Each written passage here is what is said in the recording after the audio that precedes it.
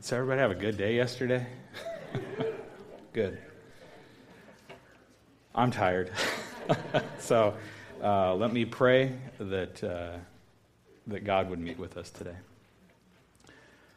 Father, we want to hear your voice, your words, not mine. As we look into the word today, I pray that you would do what you always do. Take it out and bring it back with a return, Father. May you be glorified in this message. Amen. So, satisfaction guaranteed. It's kind of when an infomercial pops up on TV, at some point during their spiel, they're going to say that phrase. Your satisfaction is guaranteed. They're saying you will have it. And that promise is for whatever wonder product they're selling, for whatever need it's designed for, whether it's a vacuum or a knife or a hammer or a shampoo, face cream, whatever they're selling. They're promising that this contraption or product will solve all your needs for only $29.95, 3 easy installments thereof. But if you call within the next 5 minutes, they'll knock one of those payments off. So really, what a deal, right? And I should think that I'm the kind of guy that does watch infomercials especially. I'm a sucker for the music ones. Because I'm like, oh, I like this music. And then I just go find it online. But the advertisers have a job, right? They've been hired to do that, to sell their product, to get it out to us. And all they're trying to do is have a money-making venture.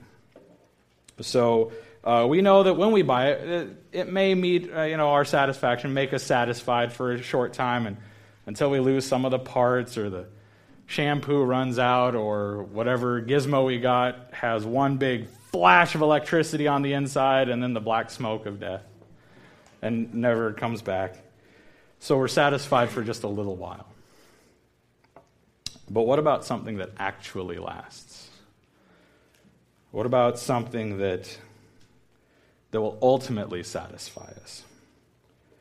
And not to say it would be perfectly happy every day or that it's easy, but ultimate satisfaction that we know we have, it's there, and as time moves on, we can see it a little more clearly. So I know I brought up infomercials, but I don't want you to hear this sermon today as a sales pitch. Because it's not a timeshare presentation, don't worry. I'm not going to have you sign up for something in the back, necessarily. But what I do want to look at today is an encounter that Jesus had with his disciples, talking about satisfaction. And it's interesting because this specific interaction, this encounter, actually happens within an encounter. So, encounterception, for those who care. Right? So, a month ago, Trevor Claudson preached about Jesus in his meeting with the Samaritan woman at Jacob's well. And we're actually going to pick up that story because where he left off was when Jesus said, the lady said, we're waiting for the Messiah because we know that he'll reveal all things. He'll let us know what's going on when he shows up. And Jesus says, I am that man. He says to her, I am the Messiah. And so this is where we're picking it up. John 4, 27 through 42. Before I read it, if you want to pull out the note sheet, you can do it that way or on the screen or the Bible in front of you. Or just listen. That is an option as well. Starting at verse 27. Just then his disciples came back, and they marveled that he was talking with a woman. But no one said, what do you seek? Or, why are you talking with her? So the woman left her water jar and went away into town, and said to the people, come see a man who told me all that I ever did. Can this be the Christ? And they went out of the town and were coming to him. Meanwhile, the disciples were urging him, saying, Rabbi, eat. But he said to them, I have food to eat that you know nothing about." So the disciples said to one another, "Has anyone brought him something to eat?" Jesus said to them, "My food is to do the will of him who sent me and to accomplish his work. Do you not say, 'There are yet 4 months, and then comes the harvest'? Look, I tell you, lift up your eyes and see that the fields are white for harvest. Already the one who reaps is receiving wages and gathering fruit for eternal life, so that the sower and the reaper may rejoice together. For here the saying holds true, one sows and another reaps. I sent you to reap that for which you did not labor. Others have labored, and you have entered into their labor." Many Samaritans from that town believed in him because of the woman's testimony. "He told me all that I ever did." So when the Samaritans came to him, they asked him to stay with them, and he stayed there for 2 days. And many more believed because of his words. They said to the woman, "It is no longer because of what you said that we believe, for we have heard for ourselves, and we know that this is indeed the Savior of the world." For the fine details of how Jews and Samaritans got along or didn't get along, I think Trevor did a wonderful job of explaining that. But to reiterate, they don't. They oil and water on this one. There's just no association. And even a person-to-person conversation between male and females in that culture, that doesn't happen either. So when the disciples show up, you can imagine they're fairly dumbfounded at what they're seeing. They're seeing their teacher talking with a woman alone at a well, and no one says anything at all. And it's not just a woman, it's a Samaritan woman. So it's like, 1, 2, 3 strikes. Jesus, what are you doing? But they clam up. They're so shocked they don't say anything. So eventually she goes away to tell townspeople, and they're begging him, "You've got to eat something, Jesus. We went to this town to get food. Mind you, it was a Samaritan town, so we really had to put ourselves out there." This is Dan Abitz's interpretation. "To get this food, you've got to eat something." He's like, "And I have food. You don't even understand. I have food." And they're like, "What? Who went and got him food?" Did you do it? "No, man, I was with you, remember?" "Oh, yeah." So they come back, and Jesus has to elaborate, much like he did with the woman when he asked for a drink of water. And they have that interaction. Same here. They have an interaction. Jesus is talking about more than just the physical food that they brought. And he explains to them it's to do the will of God, his Father, and accomplish all that he had. We'll talk on that a little bit. So he talks on all that. And while they're talking about this, the Samaritan welcome wagon is coming down the road. You're seeing it. Because of the woman's testimony, they wanted to talk to Jesus. So they talk to Jesus. They're impressed. They want him to stay 2 days. So he stays 2 days, and they believe, and then this amazingly profound truth comes out. That Jesus is the Savior of the world. This is what they conclude. Not just because of what the woman said, but because they spoke with Jesus. They spent time with Jesus. Jesus is the Savior of the world. And if you're visiting, I know you're coming to a church, and you're expecting to hear someone say that. But it is true. And even if you come here all the time, we still need to hear that. Jesus is the Savior of the world.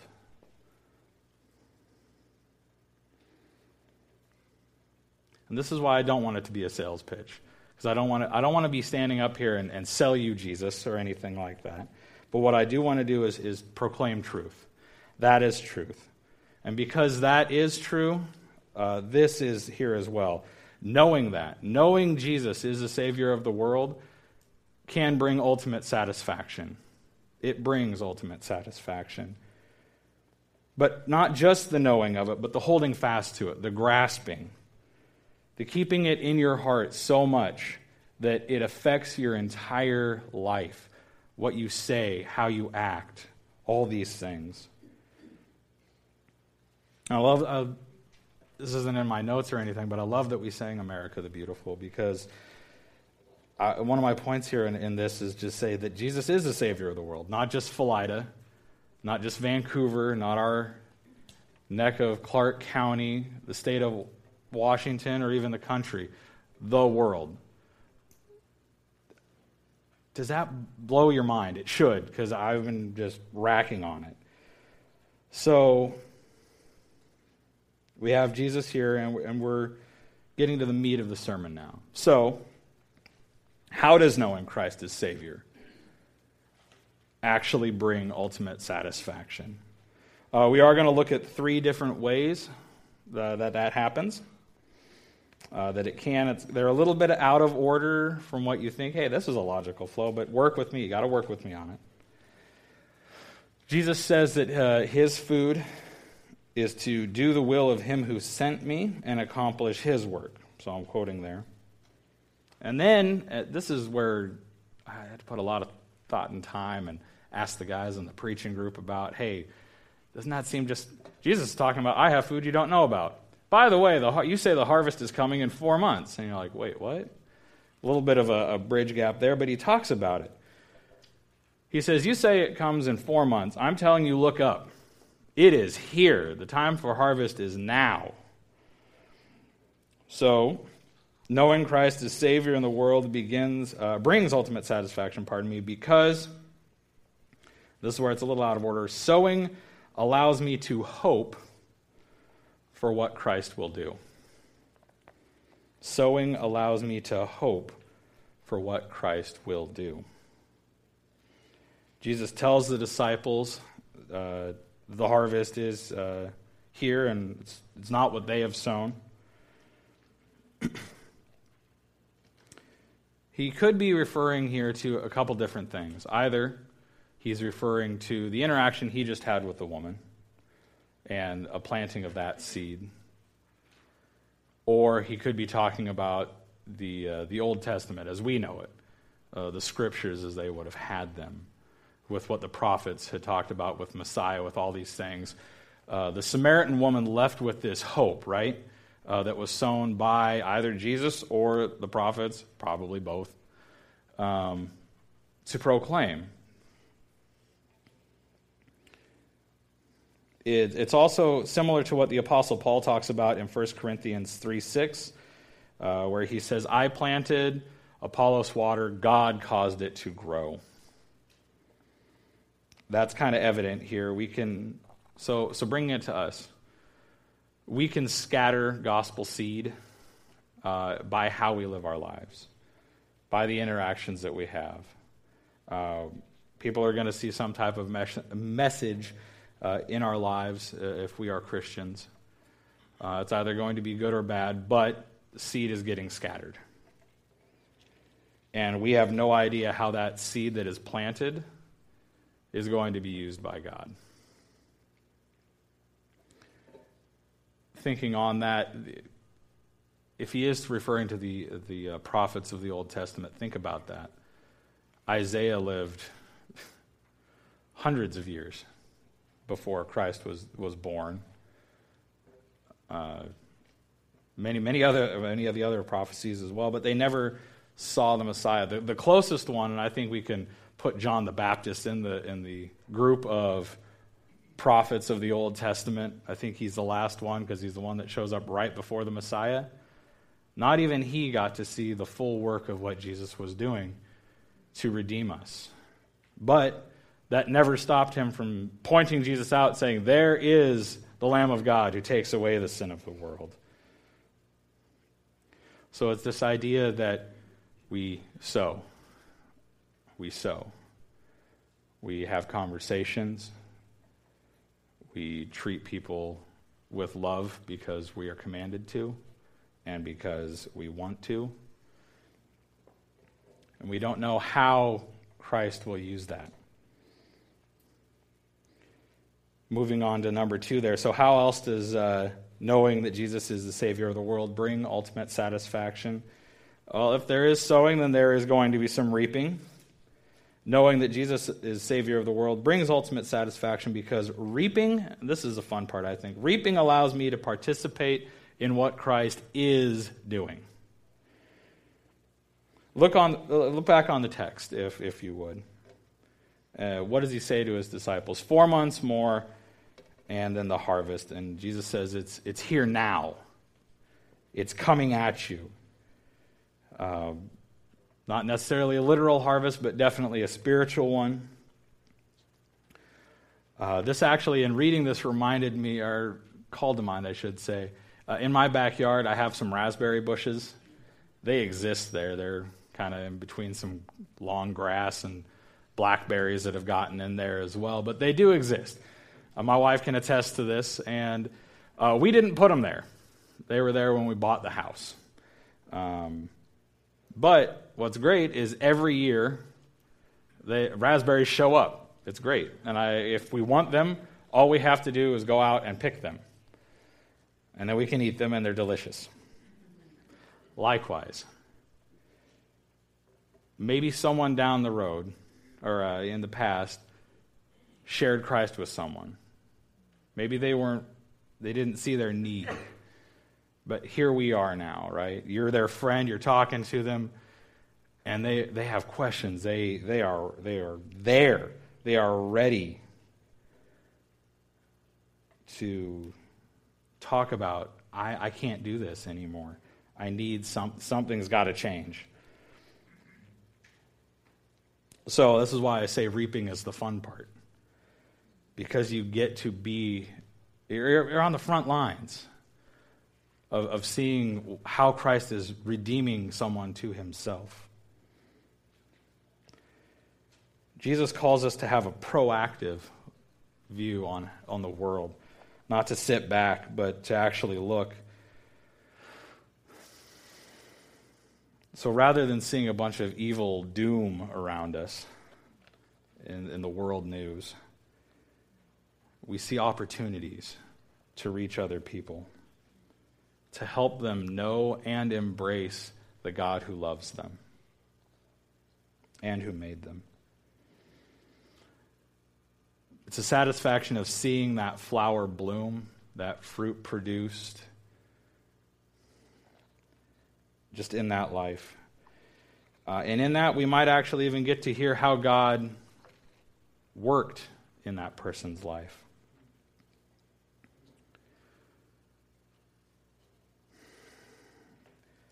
So going back to our story here, picture the disciples around Jesus.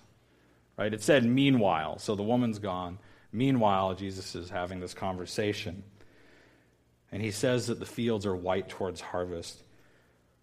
What's happening at this point in the story? I think we can fairly say that the disciples could look up and see the town coming towards them.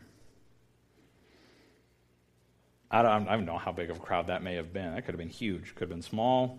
Either way. Jesus is telling them, hey, look, other people did the hard work. Now you get to join in that labor. You get to reap the benefits of that. They get to share the joy of the sower. So someone over here hoped that something would happen. Someone here gets to see that hope fulfilled. And this is where I think some rubber hits the road as well. Because we see potentially the struggle that these disciples would have. Because these people that were coming towards them were Samaritans. As Jews, they would have just grown up in a culture that said we're separate from these people. We don't talk to these people. It's promoted. In that moment, and this is, I don't know if you've ever been in that type of moment. In that moment, you have to deal with some stuff about how you feel on things. They would have to deal with how they feel about Samaritans right then. And if they didn't work through it there, like we're just reading through the story, it's like, oh, and he stayed 2 days. That's 48 hours of man, my whole life I've been told that these people are just they're half Jewish and they don't have it and the salvation isn't for them, and now I'm hearing that it is, and this woman believes that Jesus is the Christ. I think I believe Jesus is the Christ. This is crazy. Do I want them to be a part of that? And they have to struggle with this. They have to wrestle with this. I hope you can see how this relates to us today. Or even just narrowing it down from the us idea, bringing it to how does that relate to me, or in your case, you? How does that relate to me? What do I have to do? As I'm looking out, do I only ever see people who rebel against God?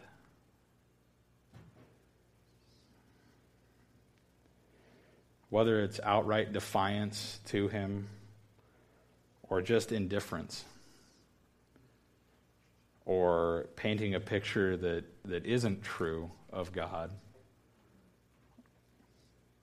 calling him a liar, or do I see desperate people looking for some type of answer in life?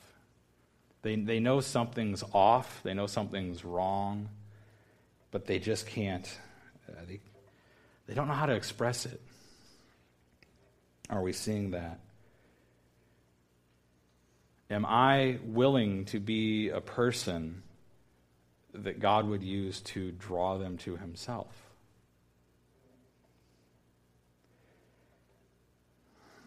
There is immense joy in this, in actually being with a person who is coming to the realization that, holy cow, Jesus is the Savior of the world. This is great. I can't even, for those disciples, I hope they got it. I assume they did. Eventually they did. But to see a whole town come to know that Jesus is the Christ, and he is their Savior, and the world's Savior. John uses this analogy throughout his entire book, showing just Christ is global. It's not Israel only, or Samaria only, or Judea, or the Middle East. It's the world. And they state this, especially after seeing a seed that was planted a long time ago come to fruition like that. So we've talked reaping, we've talked sowing, and on to the third then. How does knowing Christ as Savior of the world bring ultimate satisfaction? And this one, like I said, this is where it may be a little bit out of order, but we could put it first. I chose last because it's a pretty weighty answer here. It brings ultimate satisfaction because I can choose to let Jesus be my Savior. And again, this is where I don't want it to sound like a sales pitch.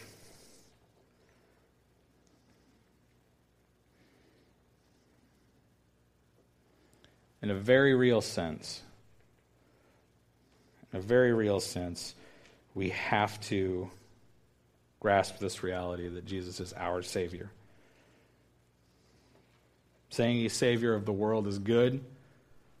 It's true. It's kind of general. But if you don't have that relationship with Jesus, you need to have one. You need to have some sort of relationship with Jesus. If you don't know him, or you're not a Christian in that way, right? May I encourage you to come and see Jesus. Let me be like the woman at the well, and you guys, the townsfolk. Let me come to you, and let me tell you that I know a man who knows everything I've ever done. And he told it to me. He allows me to feel that. His death and his resurrection allow me ultimate satisfaction in knowing that the rift that I created between God and myself through sin is mended. That I can be in right relationship with God. That's a Savior. That is a Savior. Just come and see Jesus. Beg that he would stay and talk with you. In this sense, for us, this would be meeting with you're here, that's a good step in the church, you're hearing truth proclaimed, but also, if you came with a friend, talking to them, hey, what does this all mean with Jesus being Savior? I want to know him better. What kind of stuff did he do that showed us that? I'd love for you to come to that same conclusion and then turn it and say, I want Jesus to be my Savior. And mean it. Meet with him and see that he is good. And if you already are one who believes that Jesus is Savior, this is still a choice for us. I know I personally struggle with with waking up and wanting to do it my way. I need to right those wrongs that I did. Somehow, I'll get it worked out. I'll atone for it. We'll get it squared away. We'll make sure that everybody knows what's going on, and God, it's cool. You can sit this one out. You don't need to save me in this situation. But it's still a choice, and I still need a Savior, and he is always there.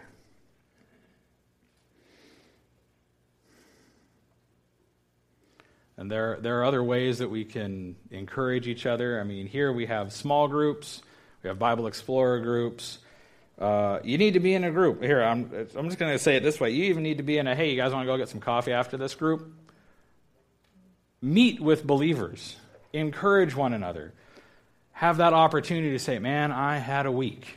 Whether it was a good week or a bad week. Encourage one another. And this is where I will do a shameless plug. Our church has been hosting Heart Change for, a year and a half-ish? For a while. We'll say it that way. For a while. I went through in January, and we've had a couple more since then. I know there's one coming in August, and there's one really soon, July 15th through the 18th. I'm just going to demystify some of, some people may, what's this Heart Change thing? I see it. It seems strange. This is what it is. It lets you know what the Father's heart is for you and what a proper response is.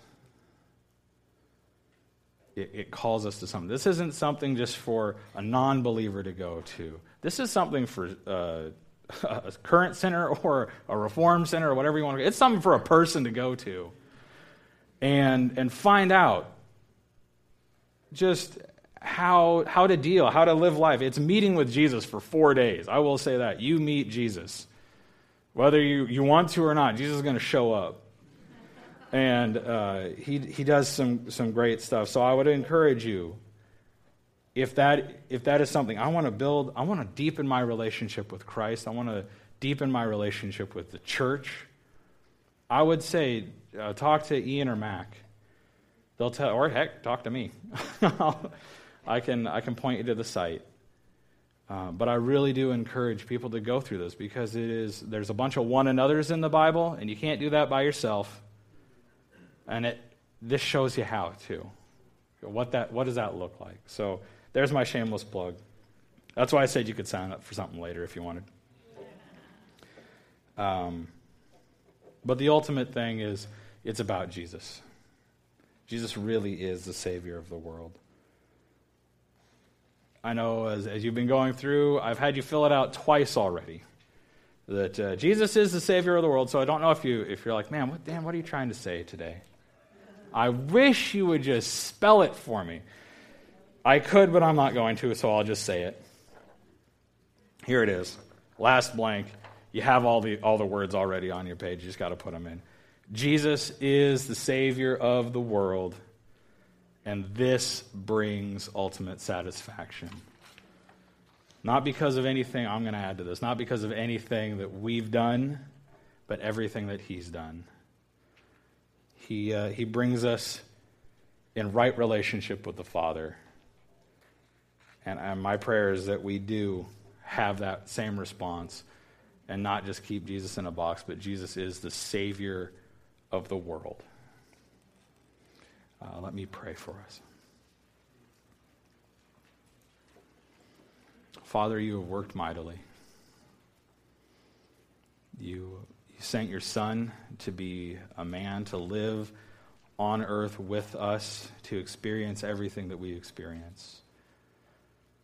You worked out so that he would be a sacrifice to make us right with you. He conquered death. That is amazing. And we do not need to fear anything about death if we place our hope in him, because he has conquered it, Father. I ask that you would just shake our hearts, massage our hearts, soften them. Bring us to a place that we can know that you are for us, that you want our ultimate good and to see our ultimate satisfaction. So I pray that you would just move here with your Spirit. We pray all these things in your Son's name. Amen.